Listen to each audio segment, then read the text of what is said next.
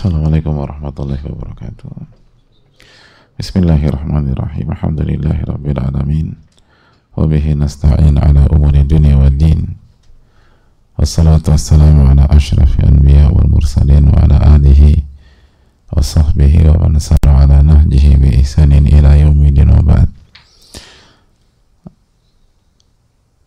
Allahumma inna nas'aluka ilman nafi'a wa na'udzubika min ilmin la yanfa'. Allahumma salli wa sallim wa barik wa an'im ala nabiyyina Muhammadin wa ala alihi wa sahbihi ajma'in. Hadirin Allah muliakan, alhamdulillah kita panjatkan puji dan syukur kita kepada Allah Tabaraka wa Ta'ala atas segala nikmat dan karunia Allah berikan kepada kita. Sebagaimana salawat dan salam semoga senantiasa tercurahkan kepada Rasulullah alaihi salatu wassalam beserta para keluarga, para sahabat dan orang-orang yang istiqomah berjalan di bawah naungan sunnah beliau sampai hari kiamat kelak. Hadirin Allah muliakan, alhamdulillah kita bersyukur kepada Allah Subhanahu wa taala atas kesempatan yang kembali Allah berikan kepada kita pada pagi hari ini sehingga kita bisa kembali bersama sunnah Rasulullah SAW. Kita kembali bersama keterangan para ulama. Kita kembali bersama ilmu ayat-ayat Al-Qur'an dan hadis-hadis Nabi kita alaihi salatu wassalam, yang merupakan kunci kebahagiaan di dunia dan di akhirat, yang merupakan cara dan satu-satunya cara mendapatkan ridho Allah Tabaraka wa Ta'ala. Oleh karena itu semoga Allah SWT memberikan kita taufik, hidayah untuk bisa mendapatkan dan mengamalkannya, sebagaimana kita juga meminta kepada Allah Tabaraka wa Ta'ala agar Allah menjaga kita, keluarga kita, orang tua kita, guru-guru kita, ulama-ulama kita, dan umat dimanapun berada, khususnya yang teraniaya, terzolimi di Palestina dan di berbagai macam tempat yang ada. Semoga Allah SWT memberikan taufik kepada mereka untuk senantiasa bersabar, senantiasa ridho terhadap takdir, dijaga imannya, ditingkatkan ketakwaannya, diampuni segala khilaf, dan semoga Allah SWT memberikan husnul khatimah bagi yang wafat, kesembuhan dan pengguguran dosa bagi yang sakit dan terluka, dan semoga Allah memberikan kebahagiaan di dunia dan akhirat. Amin ya rabbal alamin. Hadirin Allah muliakan,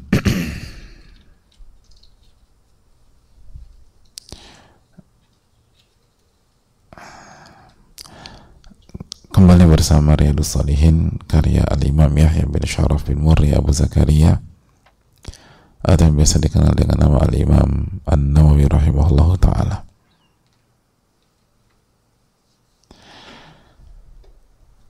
Dan kita masih bersama hadits Abdullah bin Abbas Radhiallahu ta'ala anhuma yang dibawakan oleh Imam An-Nawawi rahimahullah. Ketika Abdullah bin Abbas menceritakan kedatangan Uyainah bin Hishn, paman dari al-Hurr bin Qais, di kota Madinah, dan Uyainah meminta keponakannya al-Hurr untuk membuka akses ke Umar bin Khattab radhiallahu ta'ala. Lalu akses itu diberikan. Hurr minta izin ke Umar bin Khattab dan Umar bin Khattab mengizinkan untuk bertemu dengan pamannya.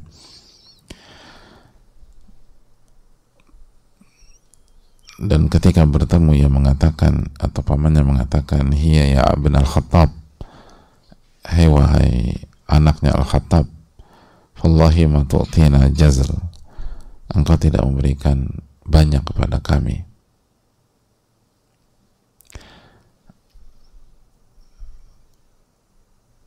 Wala tahkum wala tahkum fina bil adl, dan engkau tidak berhukum dengan adil.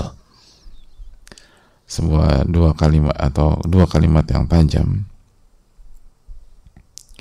yang cukup mengejutkan.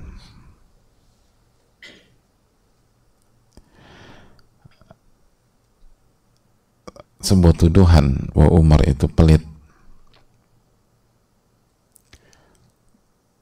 Umar bin Khattab radhiallahu ta'ala itu zalim, padahal beliau adalah seadil-adilnya manusia saat itu, dan kedudukan dan ketakwaan beliau hanya diungguli oleh Abu Bakar As-Siddiq radhiyallahu ta'ala. Jadi kalau Umar tidak adil, siapa yang adil?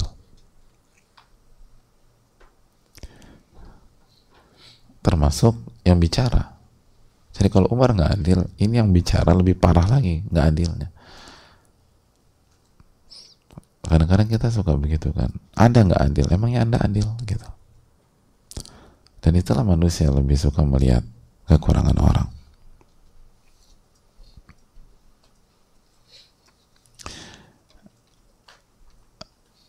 Dan dua kalimat tersebut membuat Umar marah secara spontanitas dan ingin menghukum orang ini.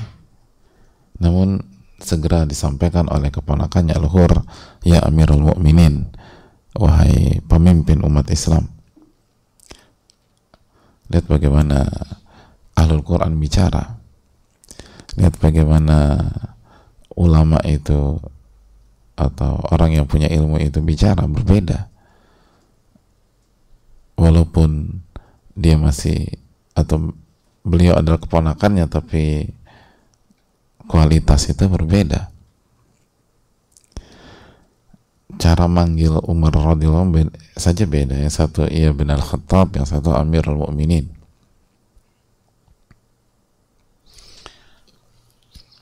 Makanya ulama mengatakan, atau sebagian ahli hikmah mengatakan bahwa ilmu itu akan membuat seseorang lebih matang dan dewasa dibanding usianya. Ilmu itu kalau diamalkan, itu akan membuat seseorang lebih matang dan lebih dewasa daripada usianya. Karena anggap saja dia baru berusia 25 tahun, tapi yang diterapkan adalah konsep manusia terbaik, yaitu Rasulullah SAW, yang wahyu pertamanya saja 40 tahun. Itu wahyu pertama. Jadi itu kayak, sekali lagi, kayak seseorang di usia 20-an tahun menggunakan pola orang berusia 40-an tahun. Jadi nggak heran kalau seseorang mempelajari Al-Qur'anul Karim dan Sunnah Rasulullah SAW dan diamalkan dengan segala keterbatasannya, maka dia akan terlihat jauh lebih matang daripada usianya.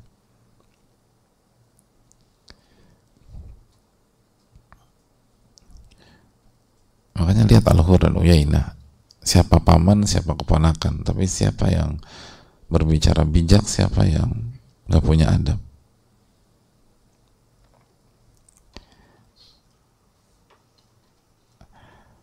Maka keponakannya mengatakan, "Ya Amirul Mukminin, wahai pemimpin orang-orang beriman, sesungguhnya Allah berfirman kepada Nabi-Nya." Belum nggak mengatakan saya nasihati engkau, saya kasih masukan kepada engkau. Enggak. Al-Hurr mengatakan sesungguhnya Allah SWT berfirman kepada Nabi-Nya alaihi salatu wassalam,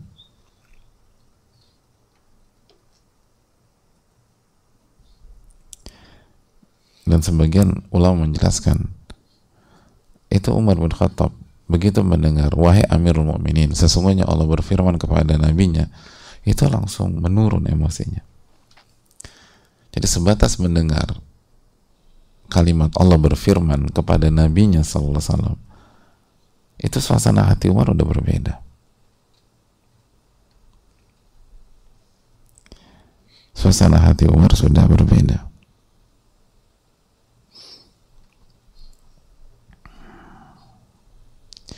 Dan ini pelajaran bagi kita hadirin sekalian. Bagaimana dalam kondisi yang tidak kondusif, kondisi emosi, kondisi marah, kondisi yang tidak nyaman, maka segera mengingat Allah Subhanahu wa Ta'ala. Lalu mengingat Rasulullah Sallallahu Alaihi Wasallam, sebagaimana yang dikatakan sebagian ulama ketika memberikan catatan terhadap apa yang dikatakan al-Hurr. Inna Allah Ta'ala qala li Nabi-Nya Sallallahu Alaihi Wasallam, sesungguhnya Allah Subhanahu Wa Ta'ala berfirman kepada Nabi-Nya alaihi salatu wasallam. Allah Subhanahu Wa Ta'ala berfirman kepada Nabi-Nya Sallallahu Alaihi Wasallam. Kata sebagian para ulama, tadhkirun bihaibati dzil jalal yukhrijuhu min halati ar-ragbati fil iqabi thumma tadhkiruhu bin nabi sallallahu alaihi wasallam wa manzilatihi wa ma lahu min makanatin indahu. Al-Hurr ingin mengingatkan Umar bin Khattab tentang Allah Subhanahu wa Ta'ala. Dan cara ini efektif mengurungkan niat Umar bin Khattab untuk menghukum Uyainah. Jadi diingatkan tentang Allah, itu nggak jadi dihukum. Karena tidak ada satupun penghalang bagi Umar bin Khattab untuk tidak menghukum Uyainah. Beliau pemimpin, beliau punya kekuasaan, beliau punya semuanya. Umar bin Khattab itu kalau ingin berhadapan dengan orang nggak butuh kekuasaan juga, nggak butuh tentara, nggak butuh prajurit, beliau bisa hadapi satu lawan satu. Lalu bagaimana ketika beliau jadi Amirul Mukminin, beliau jadi Khalifah, beliau punya semuanya. Tidak ada yang mencegah beliau untuk menghukum Uyainah kecuali mengingat Allah Tabaraka wa Ta'ala, lalu mengingat kedudukan Rasulullah SAW, di mana Nabi SAW lebih baik daripada beliau, tetapi tetap disuruh untuk bersikap dalam ayat tersebut. Jadi ini perintah Allah kepada orang di atas engkau loh. Dan di atas beliau adalah Rasulullah SAW. Keutamaan Nabi SAW, kedudukan Nabi SAW. Maka itu yang membuat Nabi Umar bin Khattab mengurungkan niatnya.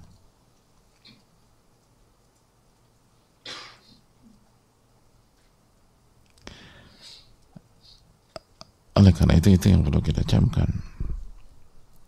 Khudhil afwa wa'mur bil urfi wa'arid anil jahilin. Khudhil afwa, maafkan. Wa'mur bil urfi, selalu ajak pada kebaikan. Wa'arid anil jahilin, dan berpalinglah dari orang-orang bodoh atau yang bersikap bodoh.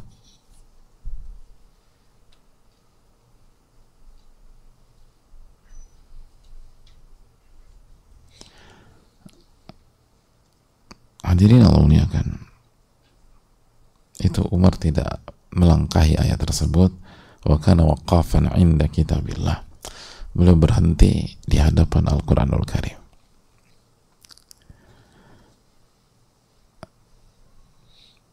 Benar-benar berhenti, nggak ngejawab. Padahal kita tahu Umar lebih, kalau Umar mau jawab tuh bisa, karena semua sepakat Umar lebih alim daripada al-Hurr. Orang yang lebih alim, lebih berilmu, itu kalau mau ngeles gampang, tinggal bilang aja, saya lebih ngerti ayat itu daripada Anda, saya lebih paham tentang ayat itu daripada Anda, jadi Anda diam aja. Atau Umar mengatakan, Anda bawakan ayat itu yang objektif dong, ini gara-gara paman Anda yang berhadapan dengan saya lalu bawa ayat itu.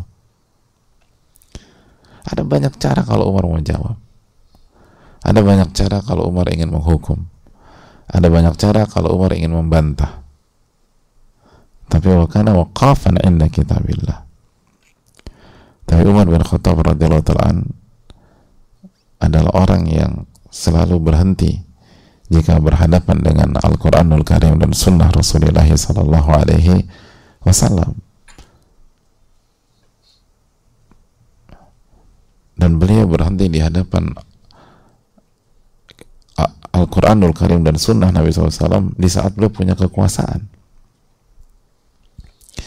di saat beliau bisa lakukan apapun yang sesuai dengan hawa nafsu, sesuai dengan ambisi, sesuai dengan ego. Ada banyak orang terkesan berhenti di hadapan Al-Quran dan sunnah Nabi SAW, tapi sebenarnya bukan berhenti, nggak mampu dia gitu, nggak punya kekuatan, nggak punya nyali. Tapi kesannya, oh ya itu kan ada ayatnya. Bukan ada ayatnya, Anda nggak mampu. Ada orang nggak berzina bukan karena wakafan, tapi nggak punya duit gitu, atau nggak ada yang mau sama dia. Ada orang nggak korupsi bukan karena nggak punya kesempatan. Tapi Umar bin Khattab pada saat itu khususnya, dan di hari-hari pemerintahan beliau itu punya semuanya, punya semua pintu untuk melanggar aturan Allah SWT dan sunnah Nabi SAW, tapi beliau nggak lakukan. Waqafan 'inda kitabillah. Beliau berhenti kalau berhadapan dengan Al-Qur'anul Karim dan sunnah Nabi Sallallahu Alaihi Wasallam. Beliau patuh kepada Allah dan Rasulnya alaihi salatu wassalam. Beliau nurut apabila sudah dibacakan ayat-ayat Al-Quran dan sunnah Nabi kita Sallallahu Alaihi Wasallam. Maka coba kita introspeksi diri kita, siapa kita? Sekaya apa kita, sekuat apa kita, apa kekuasaan yang kita punya, apa kedudukan yang kita miliki, dan bandingkan dengan kedudukan yang miliki Umar bin Khattab radhiyallahu ta'ala. Dan kita tahu bersama Baitul Maqdis itu dibuka di zaman Umar bin Khattab radhiyallahu ta'ala. Masjidil Aqsa Palestina itu dibuka di zaman Umar bin Khattab radhiyallahu ta'ala. Sangat powerful.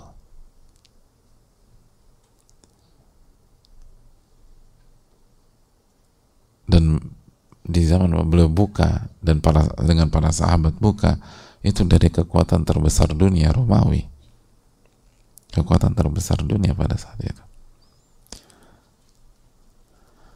Jadi kalau mau cuma ngadepin Uyainah saja mah mudah banget gitu. Saya malah tidak lakukan. Kenapa? Khudhil afwa, maafkan. Wa'mur bil urfi, ajak kepada kebaikan. Wa'arid anil jahilin, dan berpalinglah dari orang-orang bodoh.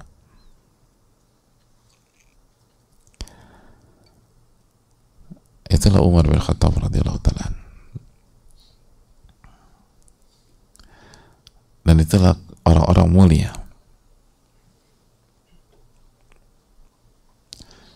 Dan ini hukum asalnya, bahwa hukum asalnya kita tidak menghabiskan waktu dengan orang-orang yang bersikap bodoh atau orang-orang bodoh. Karena waktu orang beriman sangat berharga, dan karya-karya besar menunggu dia. Kalau disibukkan dengan si A, si B, si C dengan segala bentuk kebodohan, maka orang-orang beriman nggak bisa menghasilkan apapun.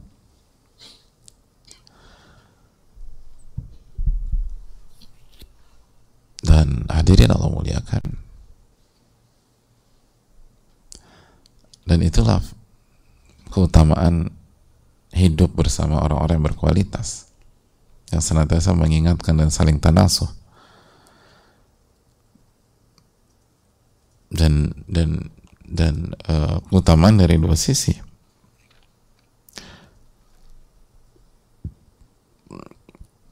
Dari sisi al-Hurr dan anggota dewan permusyawaratannya Umar Radhiallahu ta'ala, yang memang punya kualitas, dan bukan hanya punya kualitas, punya adab, punya akhlak, dan nggak ABS. Kalau mereka melihat sesuatu, mereka akan sampaikan kepada Umar bin Khattab radhiallahu ta'ala. Mereka akan memberikan rekomendasi, mereka akan memberikan masukan, memberikan advice. Sebagaimana di sisi lain, ini keutamaan Umar bin Khattab yang memberikan masukan.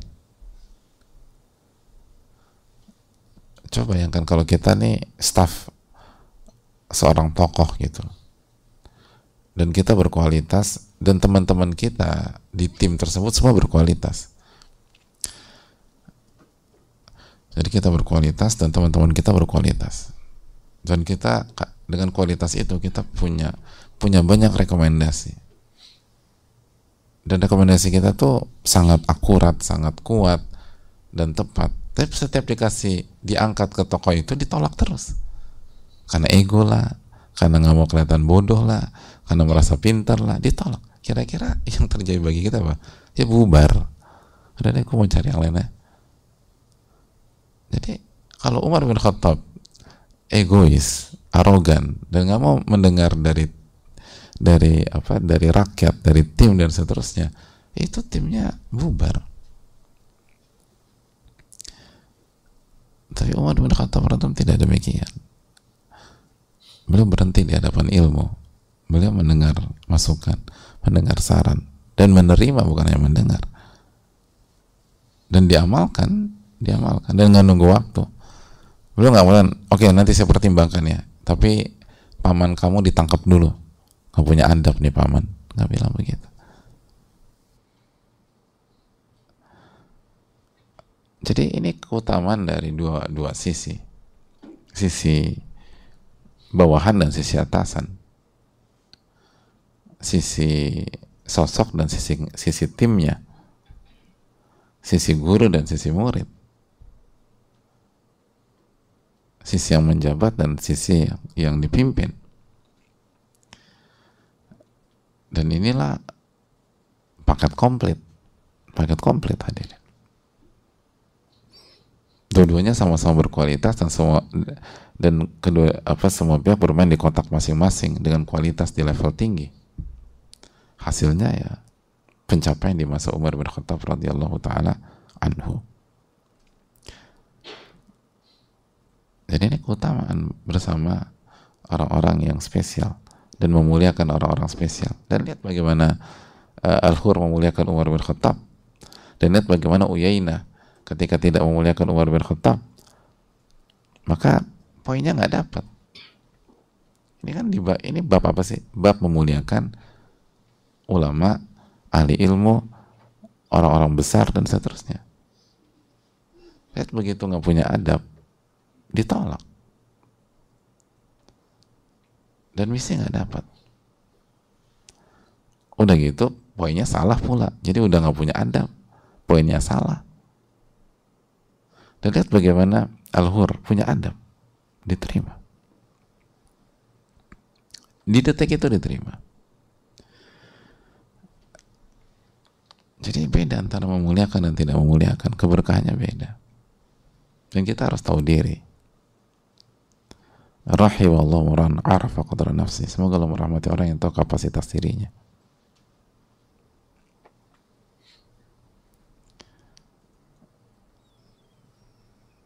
Jadi ini hal yang sangat penting untuk kita. Semoga bermanfaat, dan semoga Allah memberikan taufik dan ilmu nafi.